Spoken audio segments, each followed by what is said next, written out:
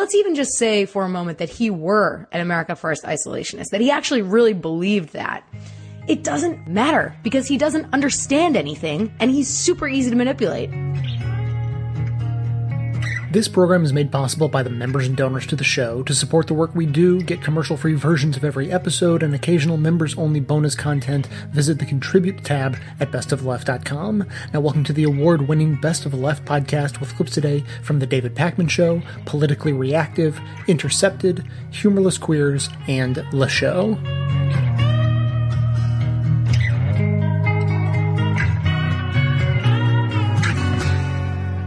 Donald Trump sent 59 Tomahawk missiles to Syria. This is the first direct action taken by the United States during Syria's 6-year civil war.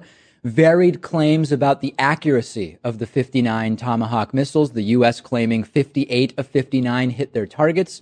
Videos released combined with other sources claim that fewer than half of the 59 Tomahawk missiles hit their targets. And Russia, which has been supporting the Assad regime for years, was reportedly warned in advance about this strike, which is a detail that'll be relevant a little bit later when we talk more about what this all means about Russia.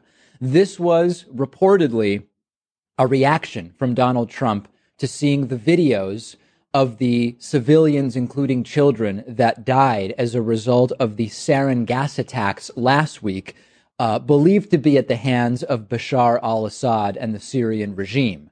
What does this tell us about the Trump White House's attitude or philosophy towards Syria and foreign policy?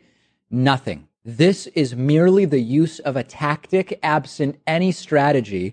Remember that Donald Trump opposed military action in Syria for years. Trump was going to be the president who wouldn't get us into wars, like he said during the debates and the campaign, etc., unlike what supposedly Hillary Clinton was going to do for us. And there's been a ton of discussion about this action by Trump being unconstitutional. And that's true. Trump didn't get approval for Congress, something Trump himself said in 2013 that Obama would need to do in order to take action against Syria. Recall Donald Trump's tweet from August 29th of 2013. What will we get for bombing Syria besides more debt and a possible long-term conflict? Obama needs congressional approval. Trump clearly in 2013 understood that a military response would require congressional approval, but he went ahead with military action without congressional approval. And this is an important criticism, Pat, but I think today we should focus on a criticism on the merits of this attack. Right. The constitutionality and whether it was a good idea or not are two separate things, but I think it's clearly unconstitutional. Yes. The Bush administration after 9/11 signed the authorizations for military force that allows them to fight al-Qaeda. And of course, Obama and Trump interpreted that to extend to ISIS because ISIS is an offshoot of al-Qaeda. But this is the Syrian government. This is a sovereign area. You're really stretching the boundaries of that argument to argue that it would cover this. And then we'll also talk about what Donald Trump wants out of all this, if anything, if we can even discern it. So we're now seeing all sorts of elected officials, the neocons, the corporate Democrats, the further leftists. Everyone has an angle here. You've got the neoconservatives who were against Trump moving in Trump's direction as a result of this, some of them anyway. You have libertarians and so-called constitutional conservatives moving against Trump on this. You've got corporate Democrats just confused because some of them want to oppose Trump, but have kind of wanted to go after Syria for a while now. So they're in a state of disarray, not knowing what they should be saying. The people I'm most sickened by are both the Democrats and Republicans and the independents, party doesn't matter, who were not on board with Trump up until 4 days ago, but now think Trump is doing well because he sent 59 Tomahawk missiles to Syria, which strikes me as absolutely depraved. And 9 civilians, including 4 children, were killed as a result of these 59 Tomahawk missiles. And what did we get, right? There are many reasons not to strike Syria, depending on what your point of view is. If you want to unseat Bashar al-Assad, and you're not willing to do boots on the ground, which Trump said he's not willing to do, military experts don't think that with airstrikes you'll be able to get Assad out. So that would be a failed strategy. Now, we don't know if Trump actually wants Assad out because Rex Tillerson recently said, the White House isn't really concerned with getting Assad out. But hypothetically, if the White House wanted Assad out, Airstrikes aren't going to do it, and Trump claims he doesn't want boots on the ground. If the goal is to unseat Assad and Trump is willing to do boots on the ground, that would be a major reversal. I mean, the entire, the last 5 years nearly of Trump tweets and campaign statements during the primary and campaign statements during the general election have been no incursion in Syria, no boots on the ground. I won't get us into wars. So that would be a big a reversal for Trump. And the other question would be, well, maybe the issue is just do airstrikes so you can tip the balance towards the Syrian rebels and they can get Assad out. Military experts also believe that that's unlikely to work. And if it did work, the Syrian rebel groups are not one group. You're talking about deeply fractured groups, many of them incredibly radical. So if it worked, which military experts don't believe it would, and you get Assad out by emboldening the Syrian rebel groups, which of those groups takes over? And do you just create infighting among those groups who are far less diplomatically experienced than Assad? Not to give him any kind of praise. We're talking about a monster here.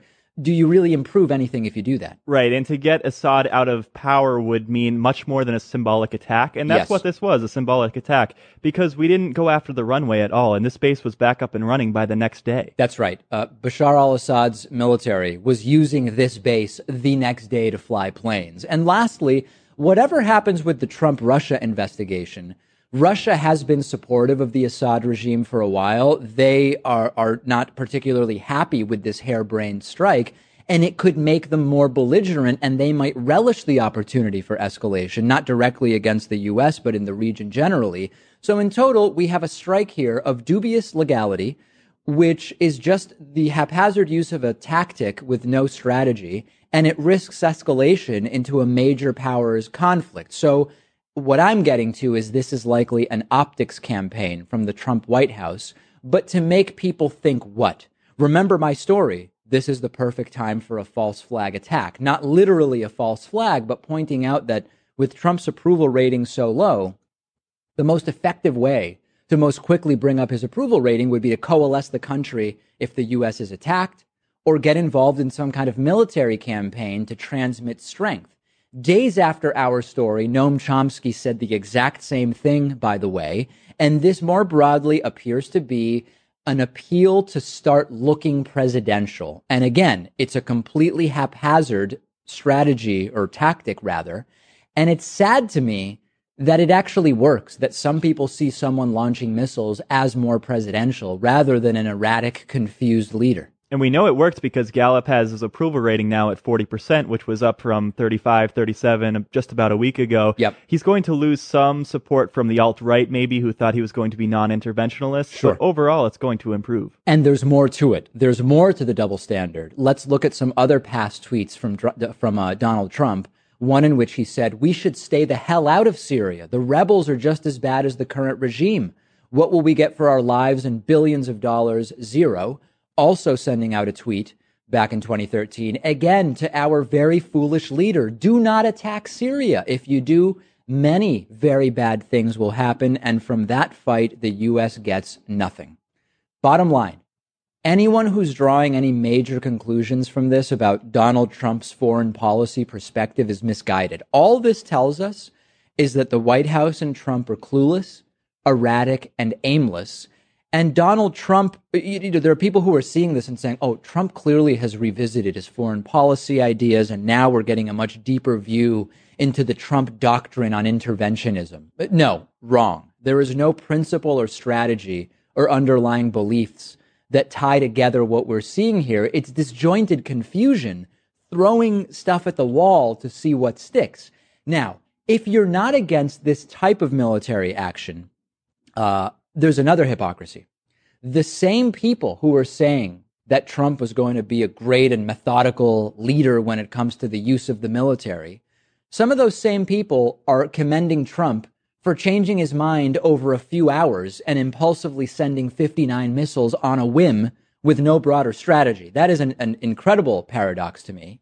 And then we've got to talk about Russia. If you're drawing major conclusions about Trump-Russia from this, you're also misguided. We have more news about dozens of meetings that Jared Kushner had with Russians that were not reported on Jared Kushner's application for a top secret national security clearance. The fact that Trump did something that seemingly Vladimir Putin wouldn't like is not a big thing when you have so much else on the other side of the ledger. And again, because this is just a random haphazard tactic in the absence of a broader strategy, we can imagine a way in which this benefits both Trump and Putin. I mean, Russia's economy has not been doing well. Corruption scandals, Russian diplomats dying under suspicious circumstances, the crackdowns on dissent, an escalation in Syria, and with the U.S. by proxy, could be good for Donald Trump to both transmit strength and appear to be distant from Putin. And it could be good for Putin as he heads into his next election and wants Russia to be seen as the bold player on the world geopolitical stage. So we cannot deduce anything so far about Trump-Russia. And in fact, if we see Russia as relatively quiet about this, and it's not clear that we're going to, it could also be easily assumed that the warning of Russia ahead of time is part of the implicit or explicit statement that no more is going to be done by Trump. Many commenters are saying, oh, this is a distraction or a false flag or whatever, and many of them are getting slammed for that. You don't have to believe, Pat, in a far-ranging conspiracy theory to believe that there could be ulterior motives for what we're seeing here. That is not absurdly conspiratorial in any way. Right, and we don't really know at this point yet if he just acted impulsively and saw the chemical attacks going on in Syria, which created a visceral reaction to react, which is completely understandable, but when you're in a position of power, you have to weigh all the factors there, or if he's playing some sort of four-dimensional chess. Right, he might be playing chess where four dimensions, playing it in time as well. Why not bring in the fourth dimension? I like it, Pat. But you're also getting at the big hypocrisy here, which is, this is what really proves it's a stunt to me. If Donald Trump was worried enough about what was going on there to the innocent kids and civilians that he decided to launch missiles to help people, risking collateral damage and getting collateral damage. Remember, 9 people, including 4 kids, died as a result of these bombings. Why won't Trump allow Syrian refugees to come to the United States? In other words, if not everybody in Syria is a terrorist and some of the people in Syria are worth taking military action over, how could those same people not be worthy of refugee status in the United States? If you support the strike because of the chemical attack by Assad, but you're against allowing the same people you're trying to defend to come to the United States as refugees, that's complete and utter hypocrisy. And that is the biggest hypocrisy with what we're seeing in Syria. Last thing, Steve Bannon was removed from the National Security Council. And I said at the time, I don't think this makes a practical difference, because before he was on the NSC, he attended that dinner where Donald Trump casually approved the botched Yemen raid. And I believe that Bannon will still be involved in national security decisions. A picture was released of Stephen Bannon, sort of on the right top side of this picture, in the Mar-a-Lago Situation Room when this incursion was taking place. This is after Bannon was removed from the National Security Council. So I think we were right on that, Pat, that this doesn't mean Steve Bannon is no longer going to participate in national security decisions. Yeah, and Steve Bannon's the chief strategist, which is by and large a political position. Obviously, Indeed. This move has political implications, but you'd like to think that he's acting on what's in the best interest of the country and Syria rather than just what's going to get him reelected. Yeah, that's, wow. I mean, I know you're sort of saying this is what we would like to imagine, but I mean, we're talking about Breitbart propagandist Stephen Bannon here.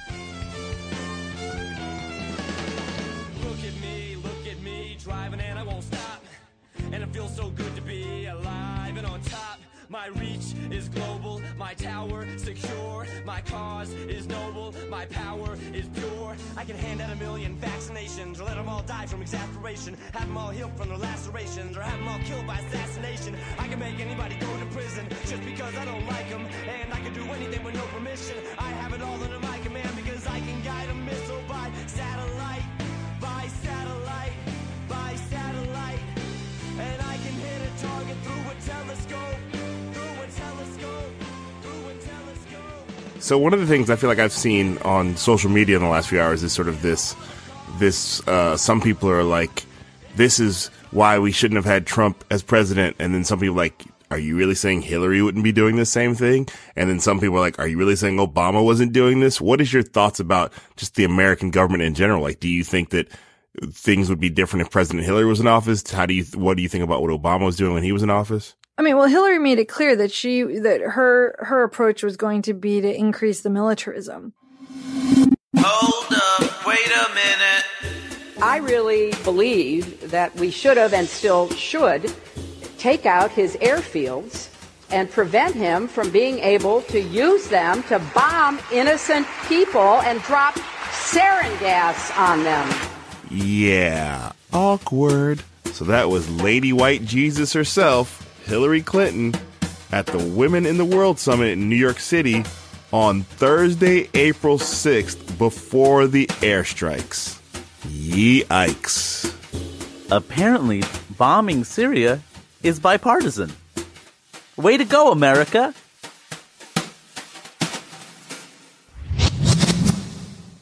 I mean, the thing is, like, we've acted like those are the only options. You know, either it's completely hands off, which, by the way, Obama was not hands off. We've been bombing in Syria since like 2014, and a lot of other things that we did and didn't do have also been, have also been interventions in Syria.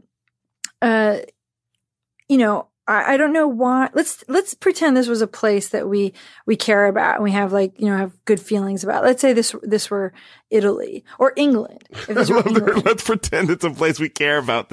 Just that statement alone is like, damn. Yeah. All right. Well, because we don't really care about Syria. So let's pretend it's England, and now you've got this Brexit thing happening. And, we feel really bad about like the evil, pub guys who voted to Brexit, and they don't understand that England is better now that you can get mozzarella, like without tariffs and stuff. Right. So we want to intervene. Like, would we basically get the pro-Brexiters and the would we arm them? Or would we say, guys, let's come to the table. Let's figure out what's going on. Let's, bring all the stakeholders in. We do not want this place to fall apart. We do not want you guys shooting each other. And we're not going to send would we allow other, let's say the French were like, we're going to finally send in French jihadists or something. I mean, just like the whole thing became insane. These are, so we don't care about Syria. We just figured we could throw a lot of weapons at it, and something, and just kind of see what happens. That's because the primary goal that Obama stated was that, the Assad regime fall. And so once that became the goal, in the early days, then we couldn't sort of talk, their principal orientation wasn't like, what do we do that's best for Syrians? And I think that question, I'm not saying that question doesn't now lead to an answer that includes that Assad has to be removed, but that's not where the conversation ever started. And it's never the question that's being asked. So we just keep not making decisions that are best for the people of Syria. Because why should we? They're not human. I mean, this dehumanizing of them as Arabs, as Muslims, as whatever has been happening for a really long time. I think the thing you were saying before also, I think politics gets in the way of flexibility. Like in these situations, you have to be willing to adjust depending on what's happened. So you're saying once Obama says we have to get Assad out of there, there's no other discussions. There's no other way to do it. Yeah. And also, we were in negotiations with Iran for how many years for that nuclear deal? And Obama made it clear he wanted that deal. So why not use that leverage? Wasn't willing. I mean, would I rather get a beer with Barack than with Donald? Clearly. But, I'm also I was kind of surprised in the last days of the Obama administration. My Facebook feed became a bunch of, just you would have thought Obama was the Messiah, and then we get put into those corners because something so much more vulgar is coming, but I don't think we should suspend critical thinking.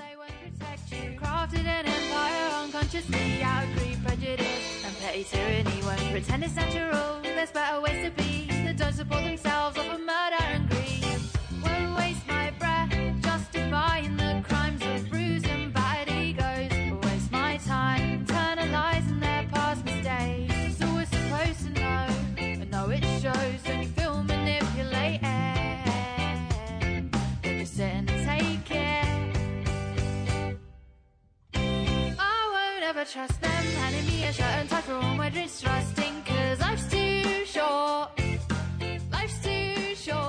to piss away. Ladies and gentlemen, Introducing the 7 group winners competing for Best in Show at the 100. We see these beautiful pictures at night from the decks of these 2 U.S. Navy vessels in the Eastern Mediterranean.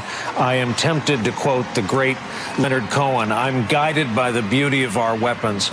And they are beautiful pictures of fearsome armaments making what is for them a brief flight over this airfield. I'm guided by the beauty of our weapons. You guys love the Tomahawk, don't you? We all love the Tomahawk. Oh, it's a great weapon, and it's cheap. Tomahawk missile, we all love it. Good day for the Tomahawk missile. I'm so excited, and I just can't hide it. I'm about to lose control, and I think I like it. I'm so excited, and I just can't hide it. And I want to. They're 18 feet long, 1,000 pounds of ammunition, 2 feet wide. We love the Tomahawk. They're a precise weapon, terrific weapon. Plus, it's really easy to drive around. They push a button, boom. And it makes us proud, finally. Brilliant strike. That's remarkable. A restoration of American moral clarity. America is back. The Ronald Reagan-like muscle. This is just classic showmanship. It's not even brinkmanship. Yeah, I love it. A very strong move, very presidential. Am I nuts? Or something's wrong with his feet? I don't think I ever find myself saying this on this, but I think you're right. Yeah, he's got 2 left feet. That is certainly a first. Go get him, pal. Man. I'm so excited, and I just can't hide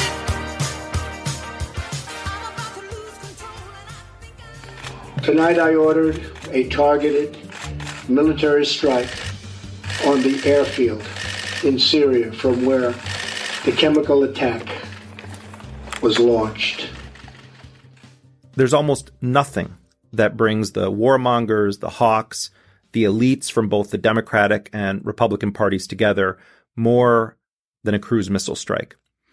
Over the past week, we've seen the phenomenal transformation of Democratic Party heavyweights who just days ago were screaming from the mountaintops about the Trump administration effectively being a sleeper cell for Vladimir Putin and the Russians. We've seen them now transform into, at least on this issue, lemmings, heaping praise on Trump for his decision to rain cruise missiles down on a Syrian military base that, by the way, was back in operation almost immediately after the strikes ended.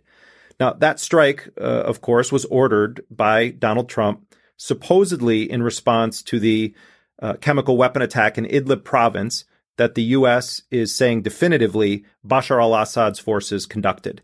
There are reports that suggest that somewhere between 30 or 80 plus people were killed in that attack. And the pictures are horrifying.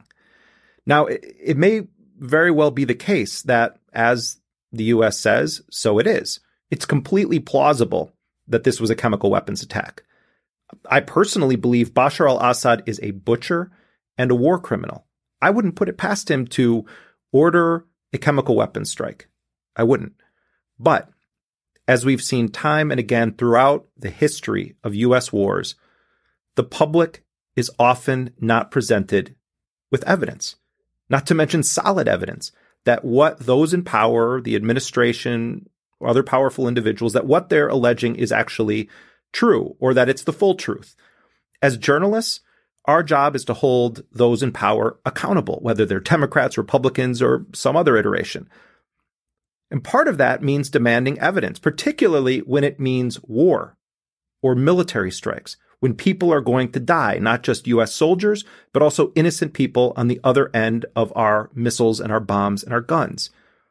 Everyone knows the old adage, trust but verify. For journalists, that shouldn't be the policy. It should be distrust and verify. The great I.F. Stone put it best, all governments lie. And they lie to justify wars and aggression. 1846, Mexico invaded the U.S. Lie. 1898, Spain blew up the USS Maine in the Havana harbor of Cuba. Lie. The U.S. opposed fascism in Europe leading up to World War II. Lie. 1964, U.S. warships attacked in the Gulf of Tonkin during Vietnam. Lie. 1990, Iraqi soldiers were ripping Kuwaiti babies from incubators and throwing them on the floor to die. Lie. WMDs in Iraq. Lie. Iraq worked with Al-Qaeda. Lie. We don't collect any personal data on Americans, on millions of Americans. Lie. And you know what? Many of these lies took lives. Lots of lives. Millions of lives.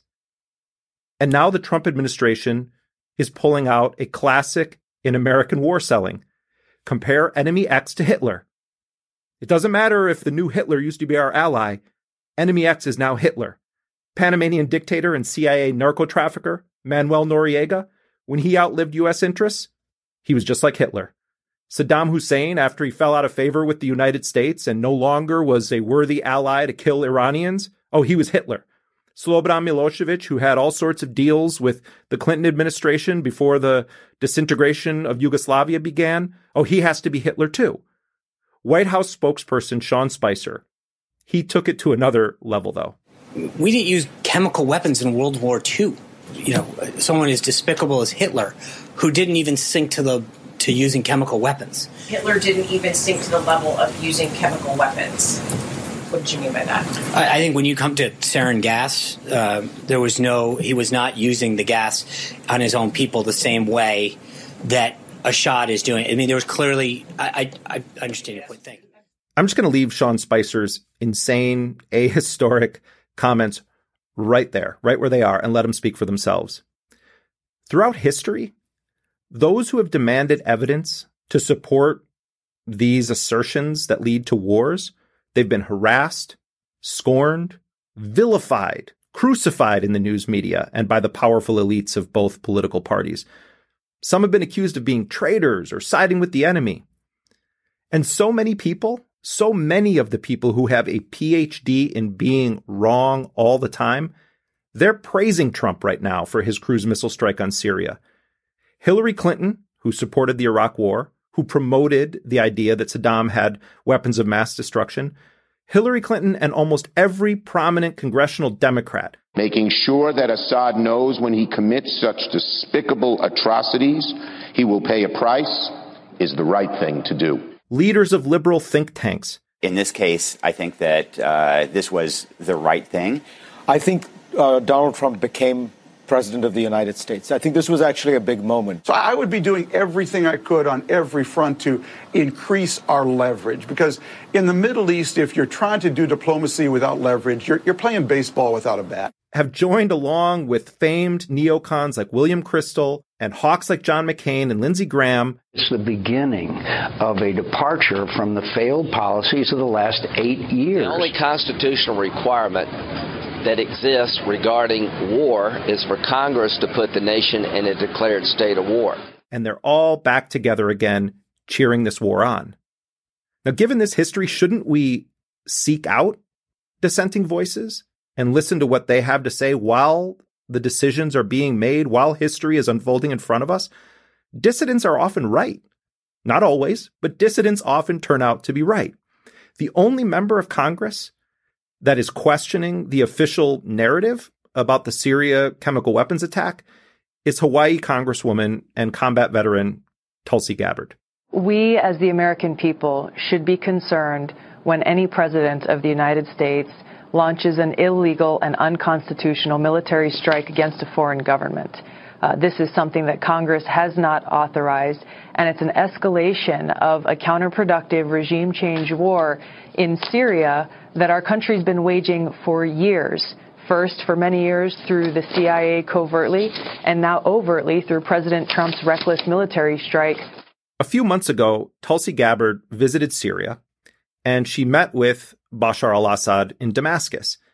And boy, did the knives come out for Tulsi Gabbard ever since, including those from her own party, and it just intensified when she spoke out against Donald Trump's cruise missile attack.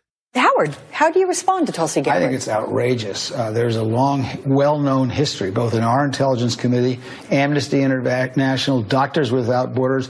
Every single one of these agencies has said that Assad is using chemical weapons. He's a barbarian. He's murdered 500,000 of his own people. I can't imagine how you could make a statement like that, especially being on the Foreign Relations Committee. I can't imagine what could possibly have been going through her head. So you said that Gabbard should not be in Congress, that this is a disgrace. All she's asking for is proof, though. Is that a bad thing? If you're on the Foreign Relations Committee and you haven't seen the proof in the last 5.5 years that Assad is a butcher and used chemical weapons, there's something the matter with you. Now, I'm sure I'm going to get attacked for this, and frankly, I don't care. But I believe that especially right now, we need to act upon the principle that we need to see evidence, that we need to question deeply decisions that lead to war or military action, especially given the fact that we have an expanding number of U.S. wars being waged, both covert and overt, around the globe today. Bluebirds on our shoulders, we're half awake in a fake empire. We're half awake in a fake empire.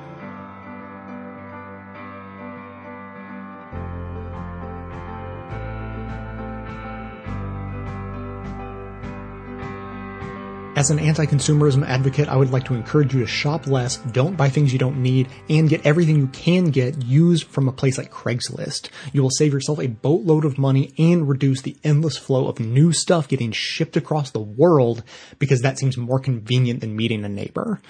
Failing that, try a locally owned small business. Failing that, if you're left with no choice other than to buy something from a place like Amazon, then at least there's a way you can do it and support this show at the same time. Simply click through to Amazon.com, Amazon.ca, or Amazon.co.uk from the banner at bestofleft.com and shop as you normally would. Better yet, click through on the link to your country's Amazon store only once and then bookmark that link to use every time you shop.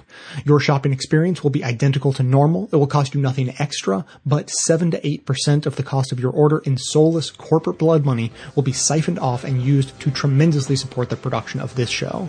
Thanks for doing the right thing, whether that be rejecting consumption altogether, consuming sustainably, or at least consuming in a subversive way.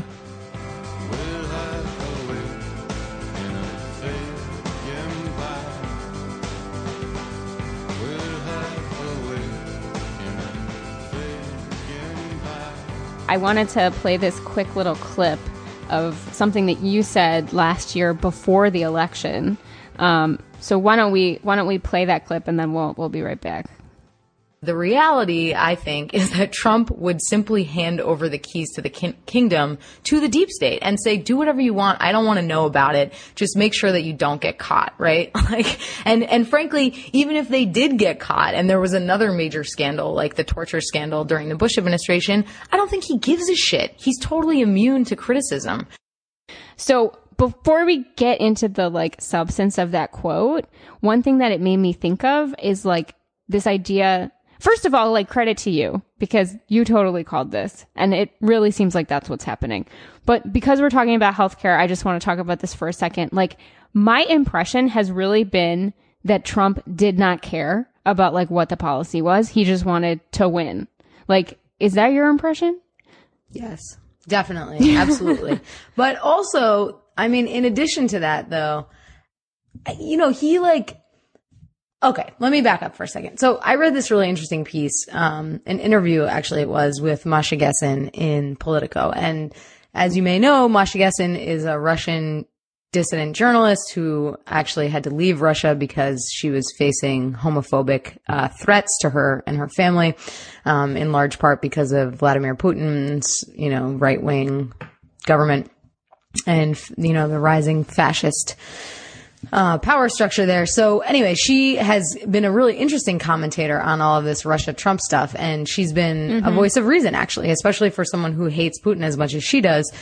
She has, called into question what she calls conspiracy theories about the Russia-Trump connection and things like that. And just the general democratic hysteria and the pointing to Russia instead of actually pointing to Trump and, examining Trump's positions and Trump's statements and the people that Trump has put in government government and the fact that they're all liars and thieves and et cetera, she says, I'm not sure exactly why the Democrats are focusing so much on Russia when what we have in front of us is demonstrably horrific. So maybe we should talk about that. She also thinks it's bad politics. Regardless, she said something really interesting in this interview with Politico, where she said, she basically said that her heuristic is essentially that the unimaginable will happen. And she was referring, of course, to Trump's election. And I thought that was really funny because my heuristic, I guess, is that the worst thing will happen. And I know that's terrible, but it really is true. And so, during the campaign, when people like Michael Tracy were saying things like, well, Clinton is a warmonger, which is a demonstrated fact. And Trump is sort of an open book. We don't know, or rather, a closed book. We don't know what kinds of policies he would actually pursue, but he's made noises that sound isolationist, this America First kind of stuff. And I just looked at all of that and thought, that is completely fucking facile. There's no way that that's true. And it's true. Maybe I thought that in part because my heuristic is that the worst thing will happen, but I think it's also, it was obvious to me too, because Trump is so clearly disinterested in information and in governing, right? Yep. And whereas Obama, I had a lot of criticisms of the Obama administration's foreign policy. I had a lot of criticisms of Hillary Clinton's foreign policy. But what you could not say about Hillary Clinton or Barack Obama is that they were not immersed in the details of what they were doing. These are people who are clearly invested in the details of the policies that they are pursuing, arguing for, and implementing. And it was just patently clear to me two things about Trump that distinguish them from Clinton and Obama. One is that Trump does not know how to read and is completely disinterested in learning any information about the world or how the U.S. government works. And two, that he's really fucking easy to manipulate, right? Because he's so stupid and, he's such an ignoramus and all he cares about is personal flattery. He's just like a pathetic narcissist. So thinking about Trump, let's even just say for a moment that he were an America First isolationist, that he actually really believed that. It doesn't fucking matter because he doesn't understand anything and he's super easy to manipulate. So even if that were true, even if it were true that he really didn't want the U.S. engaged in wars abroad, it wouldn't matter because the CIA and the Pentagon are full of really smart people who make it their job to try to convince and manipulate presidents to do what they want to do, which is frankly, kill people abroad and do a lot of war. So it struck me as so foolish to imagine that Trump would be able to even enact that sort of isolationist policy. And that is, of course, accepting the premise that that's really what he believed and that it wasn't simply another one of his lies. So, yeah, now we're seeing, obviously, that was total bullshit. He's completely disinterested in peace or anything resembling peace. There's a New York Times story from last week that says that as many as 200 people were killed in an airstrike that is believed to be a U.S. airstrike, civilians, I should say, in Iraq. And, there's this remarkable quote in the New York Times story.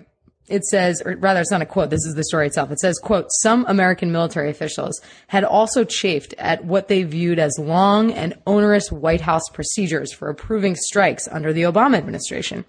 Mr. Trump has indicated that he is more inclined to delegate authority for launching strikes to the Pentagon and commanders in the field. End quote. This is so fucking predictable that Trump is not interested. He does not want to know.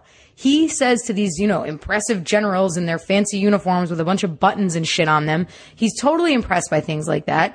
And he loves that sort of authority. He worships it. He's a small man with a small brain who has a small sense of, self-esteem and probably looks at those guys and thinks, wow, they're really strong. He's obsessed with that word strength. Those are strong guys. I'm going to do what they say, right? Like I want them to like me. They're cool. So I'll just do whatever they want, basically. And that's exactly what we're seeing. Unfortunately, it was predictable and some people couldn't see it. Well, and I saw a report last week that was saying that Trump gave the authority to the CIA to do drone strikes, which is like way more authority just handed over than, and like Obama is not somebody who seemed like he was like not, opposed to drone strikes. He used them to horrible ends, but like Trump is just like, okay, CIA, yeah, you want to do a drone strike? Do a drone strike. Like it's absurdly. Right. Which, is going to have, I think it's going to have some maybe unintended consequences, again, because Trump does not understand what he's doing, right? He, of course, he doesn't understand that the CIA and the Department of Defense have long had a turf war over the drone program. He probably doesn't know any of that history or care to know it. And so, he sort of just flies off the handle. It's like, yeah, it's sort of like the way in which he watches Fox News and then makes these insane policy pronouncements on Twitter about what Sean Hannity just said. Like the last person who speaks to him, who seems authoritative, and is a man, most likely, unless you're Kellyanne Conway, is someone who, is going to win the moment, at least, right? And it's not necessarily winning the day, because Trump can, change his opinion in 5 minutes. If someone else who has like a nicer suit and looks taller and stronger comes in 5 minutes later and says something more confidently to him, he may very well change his mind. But it's a fucking colossal disaster. And, potentially 200 Iraqis are dead as a result of his complete disinterest in, having any meaningful oversight or engagement in what the U.S. military is doing abroad. So I don't want to make it sound like Barack Obama and Hillary Clinton had good foreign policy. That is not the argument that I am making. I disagreed with their foreign policy almost all the time. But it was clear that they were engaged decision makers who actually knew what the fuck they were doing, even if they were making bad decisions.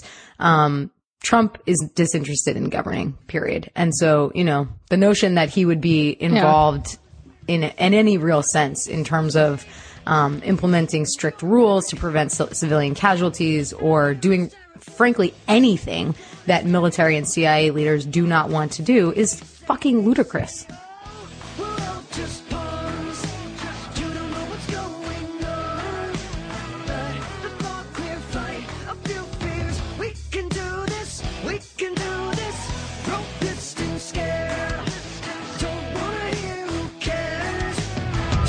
Your fight song, we'll get through this, There's been growing outrage among people who have heard about this, and many people haven't heard about this, about a series of airstrikes on Mosul, Iraq, that appears to have left anywhere from 100 to 200 civilians dead, although it's unclear exactly how many different airstrikes and locations add up to the total death toll.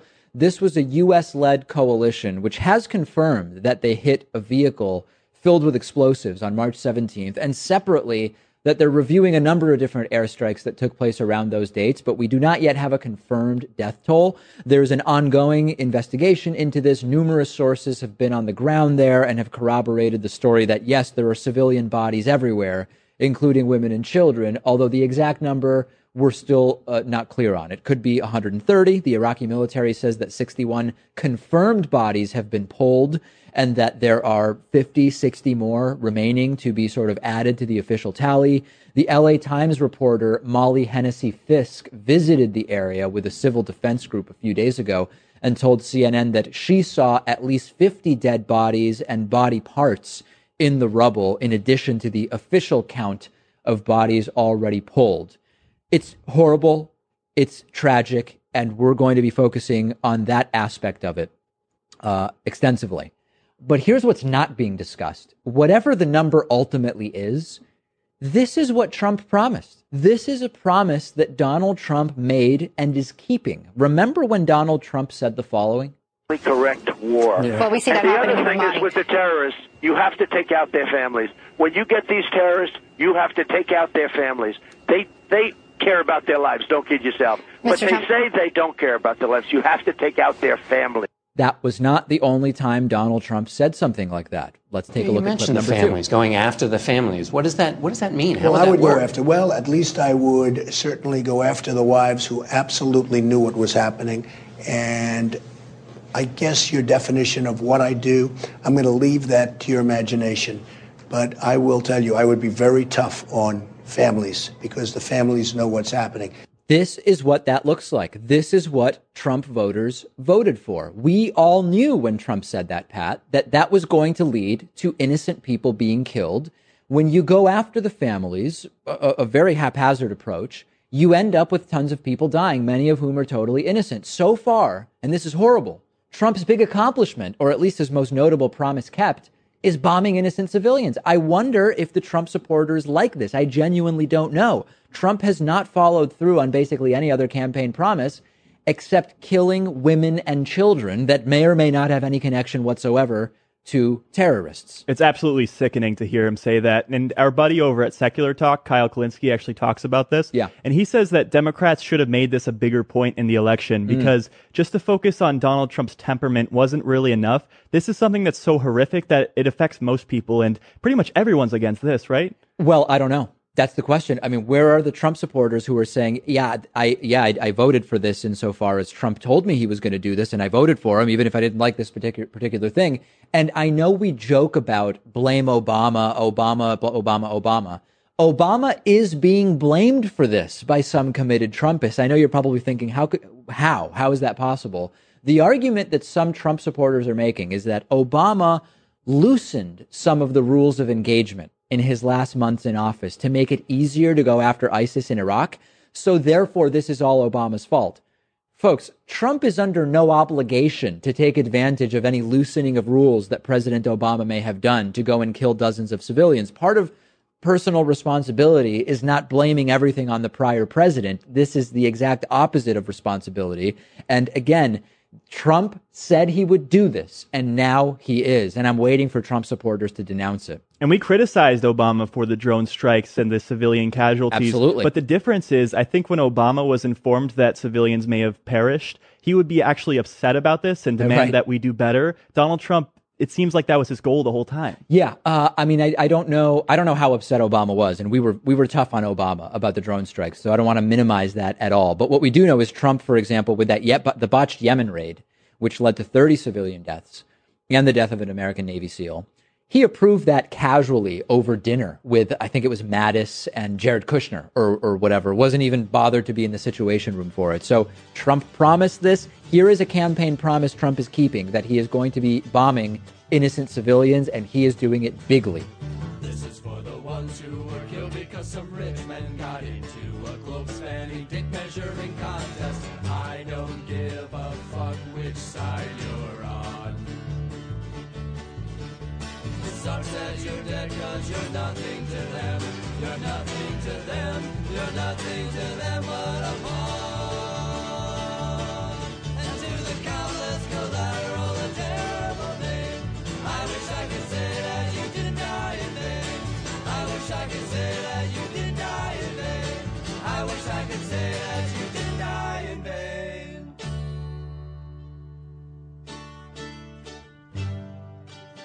The big marches happening over the next few weekends will likely have an additional anti-war component now that Trump has bombed Syria, provoked North Korea, and dropped the Moab, the largest and most expensive non-nuclear bomb we had in our military arsenal, on Afghanistan. We encourage you to get in the streets for those marches, but also organize local actions in your communities in the days in between to voice your rejection of American imperialism and the war economy, and in support of multilateral diplomatic strategies and solutions. Calling Congress to express these opinions is also crucial to making our voices heard. But in addition to rapid response actions, we can work locally and personally in the longer term to create the world we want to live in.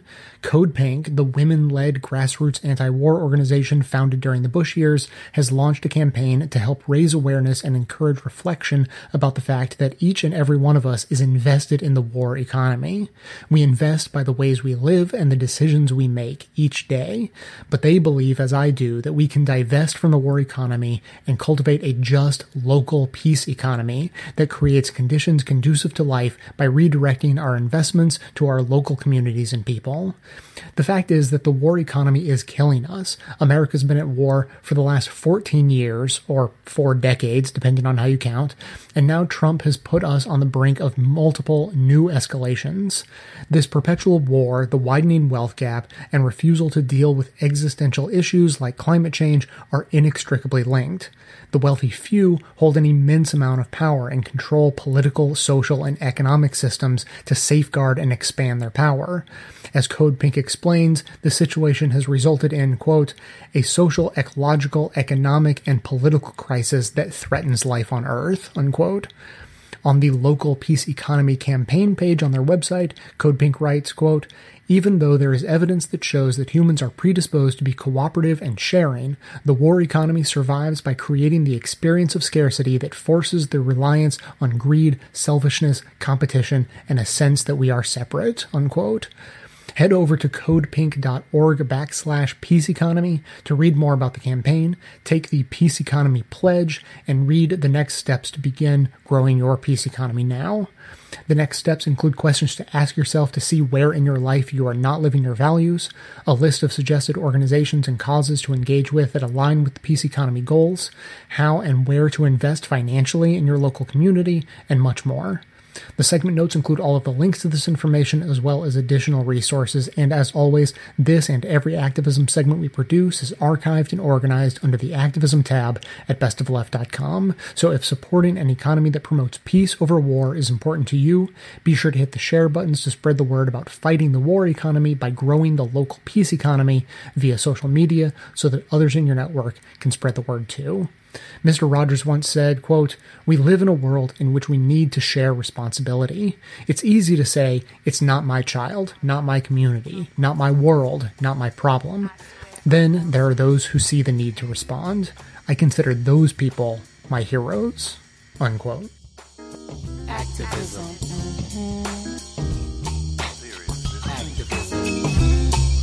Come on out from in front of the television. Bust out of your self-imposed media prison. There's a whole big world out there, y'all. And some serious stuff is going down. Civil war, intolerance, AIDS, obliteration. The usual madness, but not enough frustration about what's troubling Earth's nations. The spotlight will not be your savior in these dark days, and it will not be your saving grace. Why not replace your dreams of gracing life's stage with action? You draw this back to the beginning of the 1980s and the promulgation of the Carter Doctrine, when the U.S. began garrisoning large amounts of military personnel and equipment in Saudi Arabia. This was the culmination of the Carter Doctrine. What was the Carter Doctrine? Well, again, just to give a little bit more historical context here. If we look at the post-war period, the Cold War, the U.S. has chosen, for the first time in its history, after 1945, to maintain on a permanent basis very substantial military power. We choose to become a military superpower. But in the 40s, 50s, 60s, 70s, the focus of strategic attention is on the defense of Western Europe and the defense of East Asia. Those are the two places that we're willing to fight. During that entire period of time, minimal U.S. presence anywhere in the Islamic world because we don't care that much about the Persian Gulf, Central Asia, and the like. That changes in 1979 as a result of two events. The first event is the overthrow of the Shah, and the second event is the one I already alluded to, which was the Soviet invasion of Afghanistan.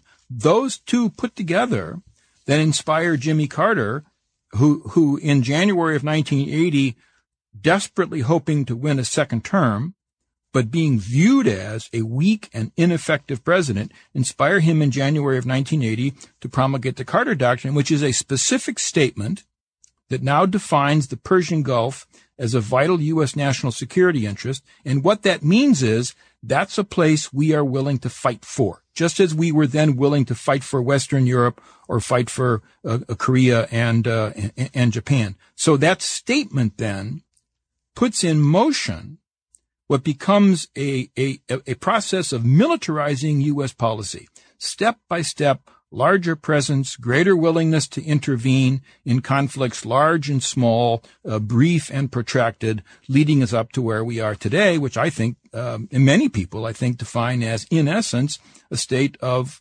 permanent war. War has become a normal condition. Nobody expects that the war in which we are engaged, whatever you want to call it, if you don't want to call it a war for the greater Middle East, nobody expects that war is going to end anytime soon. Indeed, I would argue that nobody in Washington has a clue about how to end that war. Jimmy Carter didn't just put on a blindfold and poke at the Persian Gulf with a pin out of sheer randomness. That had followed the oil shock of the early 1970s, yes. Right? And this was a purported response to that. It was, and one of the tragic elements of this story is that Carter himself did not wish to embark upon this military course of action. Is a very famous speech worth reading, that he made in the summer of 1979. It's called his Malaise speech. It's an utterly inappropriate name to stick to it. But Carter goes on national TV, and in the context of this real concern about the American way of life somehow being threatened because we no longer have guaranteed access to plentiful supplies of oil, he goes on national television. He says, "My fellow Americans, maybe the problem here is not that we don't have enough oil. Maybe the problem here is that we have bought into what is a false understanding of freedom. We've gone down the wrong path. We've become selfish. We've become materialistic. We have forfeited the values that, in his opinion, initially made America great." And so what Carter was saying is, let's take on this challenge of an energy shortage by changing the way we live. Let's opt for virtue rather than for selfishness and materialism. Of course, I mean, this had no appeal to the American people. Doesn't even sound good to me now.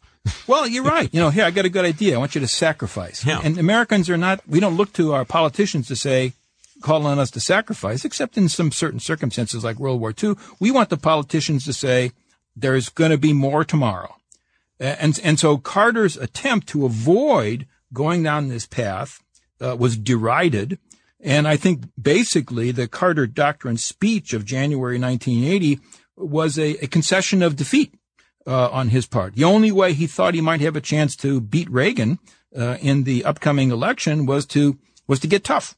And so there's no doubt in my mind that Carter had zero understanding of exactly what was going to evolve over the following decades, but he let loose the dogs of war.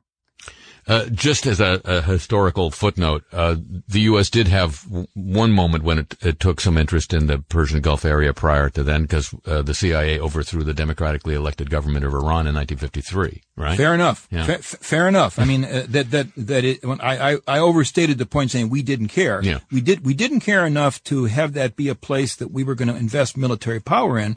Doesn't mean that we were not involved in various sundry shenanigans. And of course, the episode you cite also ends up being an element in the narrative as it unfolds, because the Iranian Revolution of 1979, from the point of view of the Iranian revolutionaries, was inspired in some respects by their not only their desire to get rid of the Shah, but their determination to get rid of the American presence in Iran and influence in Iran, which they perceived, whatever we think, what they perceived to be utterly nefarious. So yes, that's also part of the story. Yeah, and another footnote, while the United States was supporting, and you point this out in your book, while the United States was supporting Saddam during the Iran-Iraq War, it somewhat incoherently was also selling arms to Iran. Well, not only somewhat incoherently, utterly incoherently.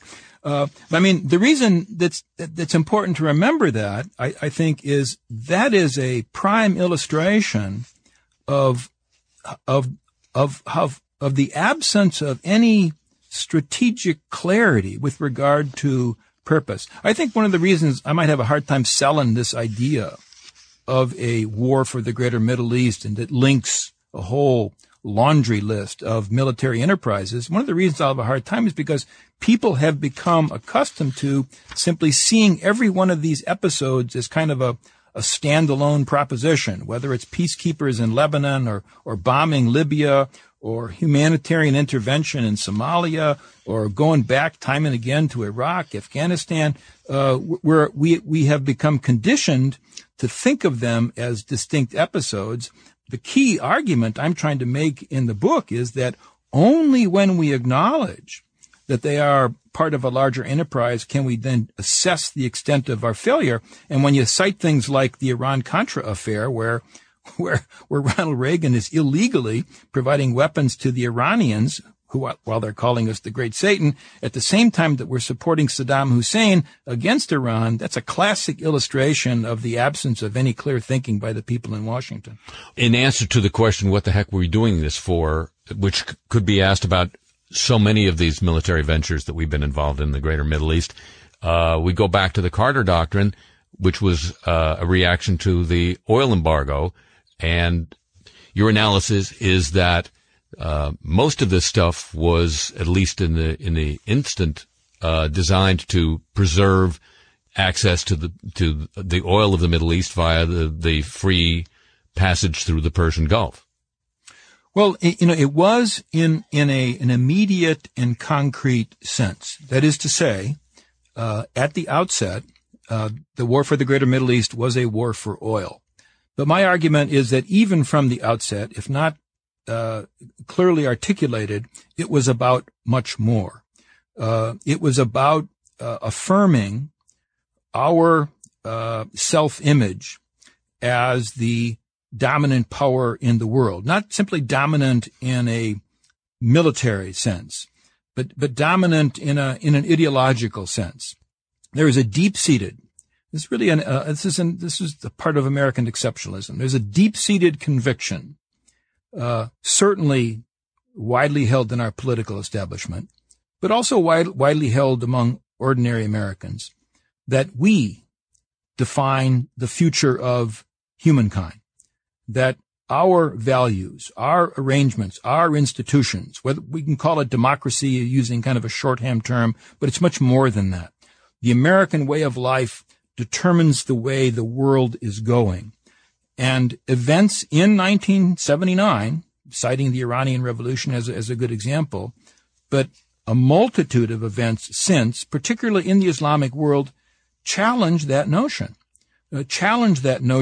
That we define the future.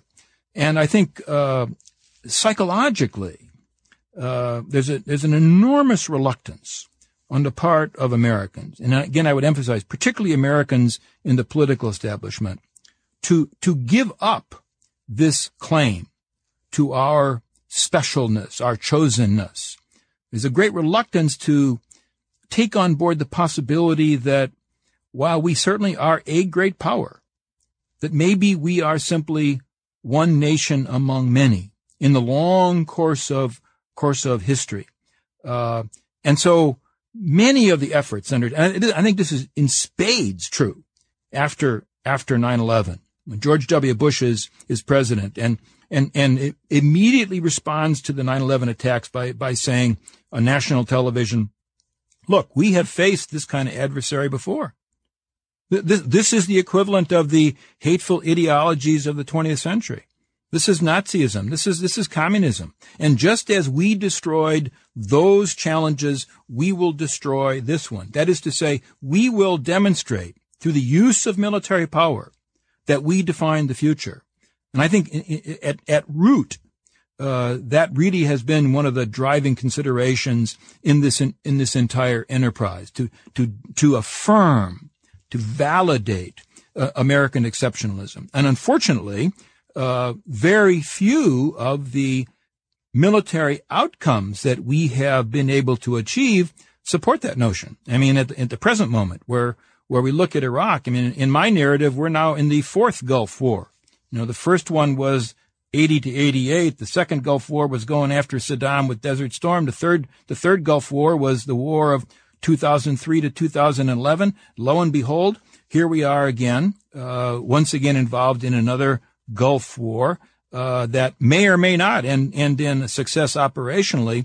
But when you take those four Gulf Wars together, it sure the heck doesn't look like we're making a lot of progress in bringing harmony or democracy or even order to that place which really is the focal point or the nexus of the war for the greater Middle East going back to 1980.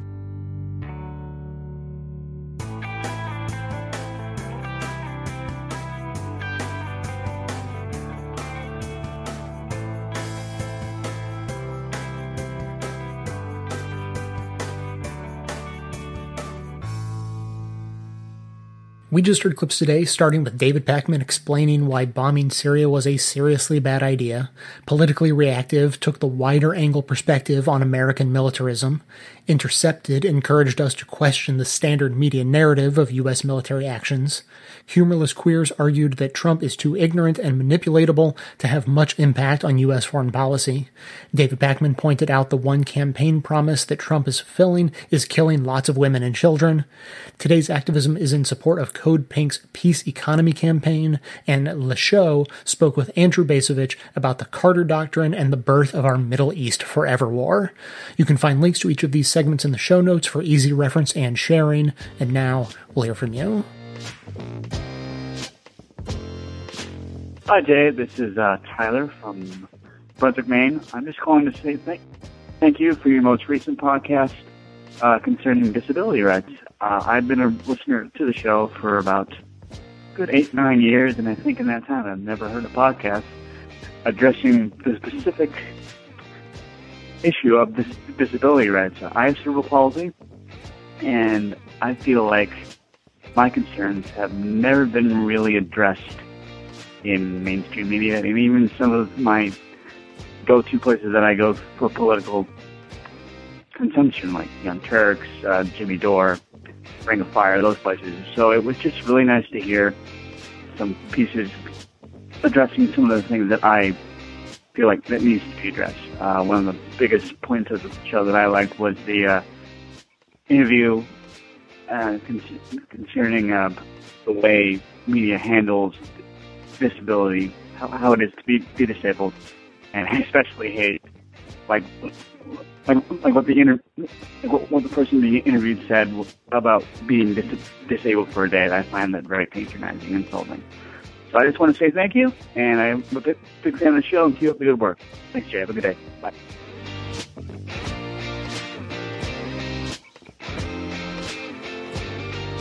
Hey, Jay. David Suggs. I'm actually a conservative from the lower part of South Carolina. So I listen to your show regularly, and I actually listen to it to actually try to understand where the other side's coming from. So it may be unique, me calling in. But I do have a question, and my main issue is just from a logical standpoint. That if you have, the main thing for me is the healthcare thing. And if you have a right to somebody else's labor, if that's what a right means, that seems to be very similar to slavery. I mean, it seems like you have a right to somebody else's work. And I just don't believe that. And on most of the other issues, to be honest, I'm pretty close to y'all's side. I do believe that women and blacks and the minority groups should all be equal, and that there should be an effort on the side of government to achieve that. But in terms of, how we achieve that, that's kind of the issue for me. I'd love your response, and I listen to you both times a week, and I hope to hear from you soon. So thank you for your work. I appreciate how honestly you believe in what you do. I would hope that most people on the opposite side of me believe the same way. I would never, I won't say never. I don't currently believe in your side, but I would defend to the death your right to say it. But thank you very much.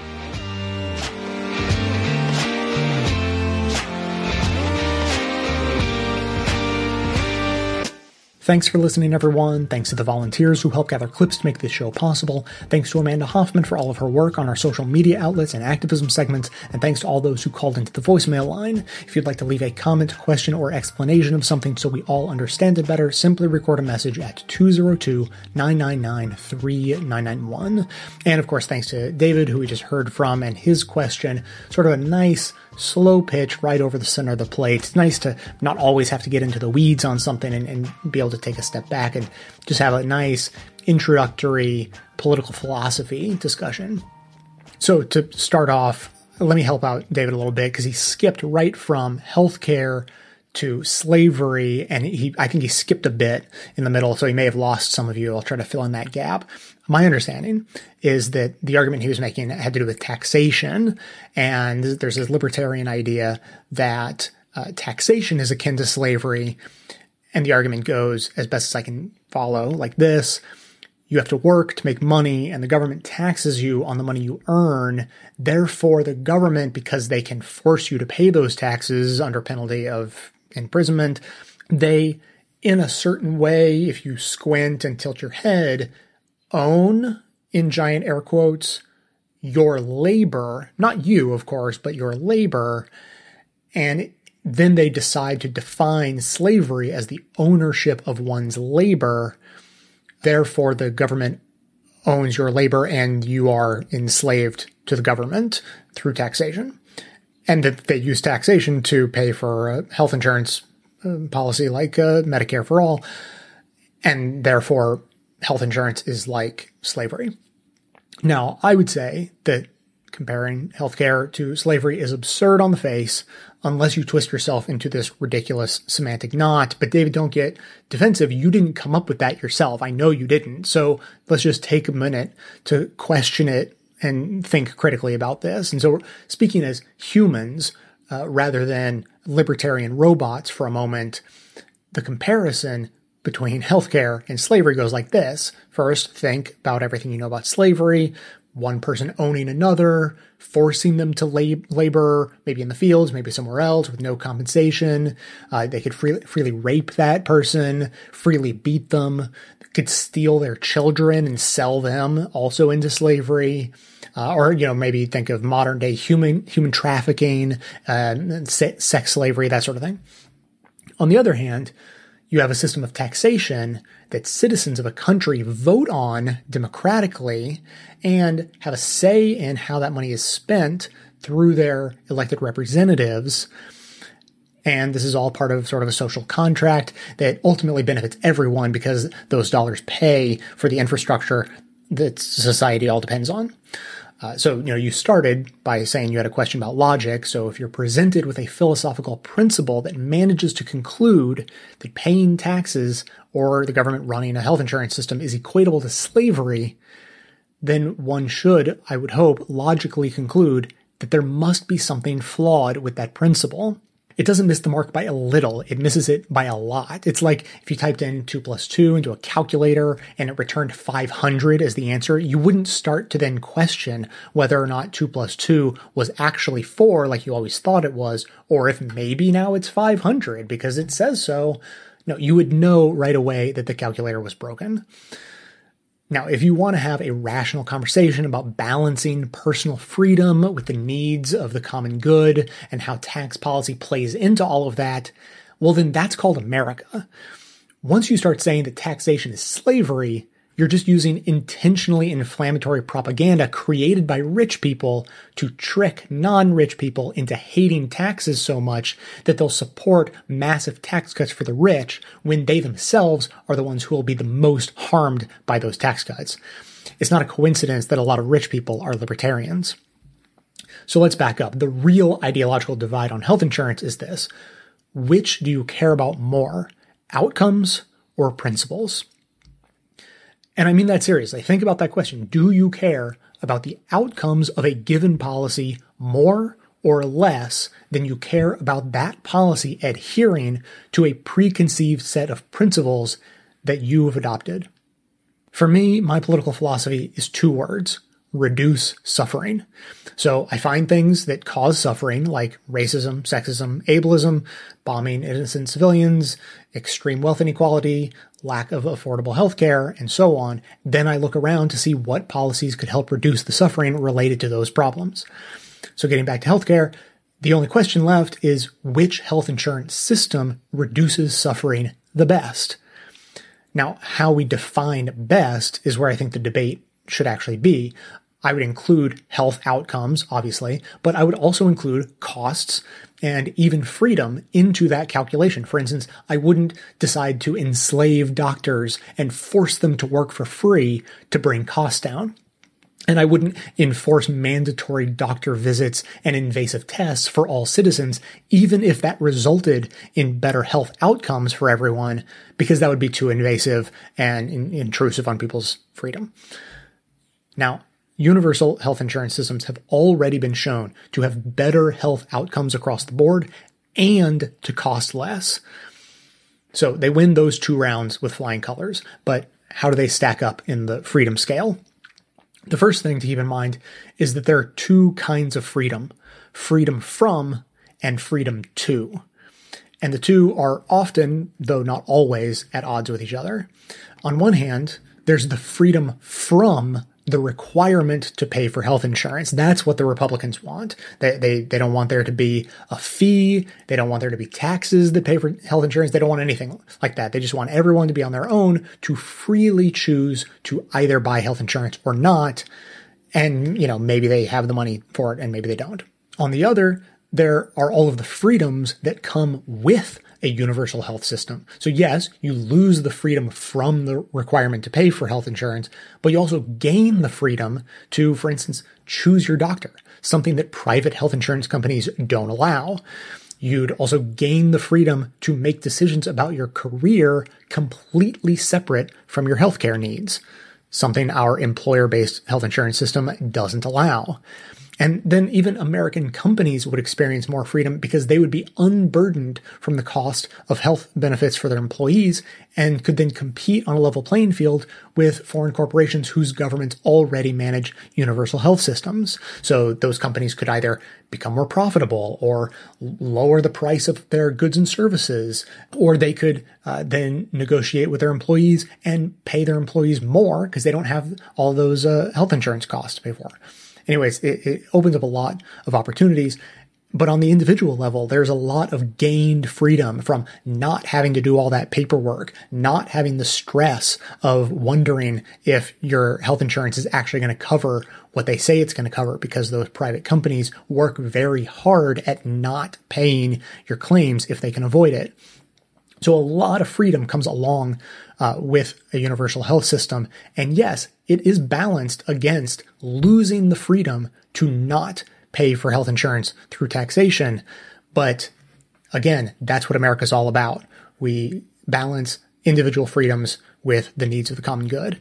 Now, finally, keep in mind that health insurance, the way we pay for stuff, is completely separate from health care, the treatment we actually receive. So whenever you hear someone point out that people in foreign countries come to America to get treatment as an argument for why we must then logically already have the best healthcare system, know that they are either ignorant of the situation or intentionally trying to deceive you. America has extremely good healthcare personnel and technology for those who can afford it. That is not the debate.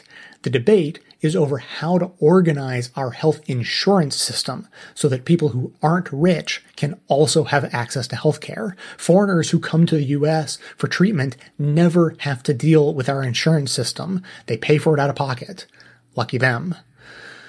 As always, keep those comments coming in. The number again, 202-999-3991. That's going to be it for today. Thanks to everyone for listening. Thanks to those who support the show by becoming a member or making one-time donations, as that is absolutely how the program survives. Of course, everyone can support the show just by telling everyone you know about it and leaving glowing reviews on iTunes and Stitcher. Help us in our mission to aggregate and amplify the best progressive media by joining up with us on Facebook and Twitter and sharing all of the great content we're putting out there. And for details on the show itself, including links to all of the sources and music used in this and every episode, all that information can always be found in the show notes on the blog. So coming to you from inside the Beltway yet outside the conventional wisdom of Washington, D.C., my name is Jay, and this has been the Best of the Left podcast, coming to you every Tuesday and Friday, thanks entirely to the members and donors to the show from bestoftheleft.com. And it's a crying shame how we get so trained. We can't see past all the sad stories and wonder what we're missing. We can't see past all the sad stories and forget how to listen. We can't see past all the sad stories and wonder what we're doing. Can't see past all Miss Methuen.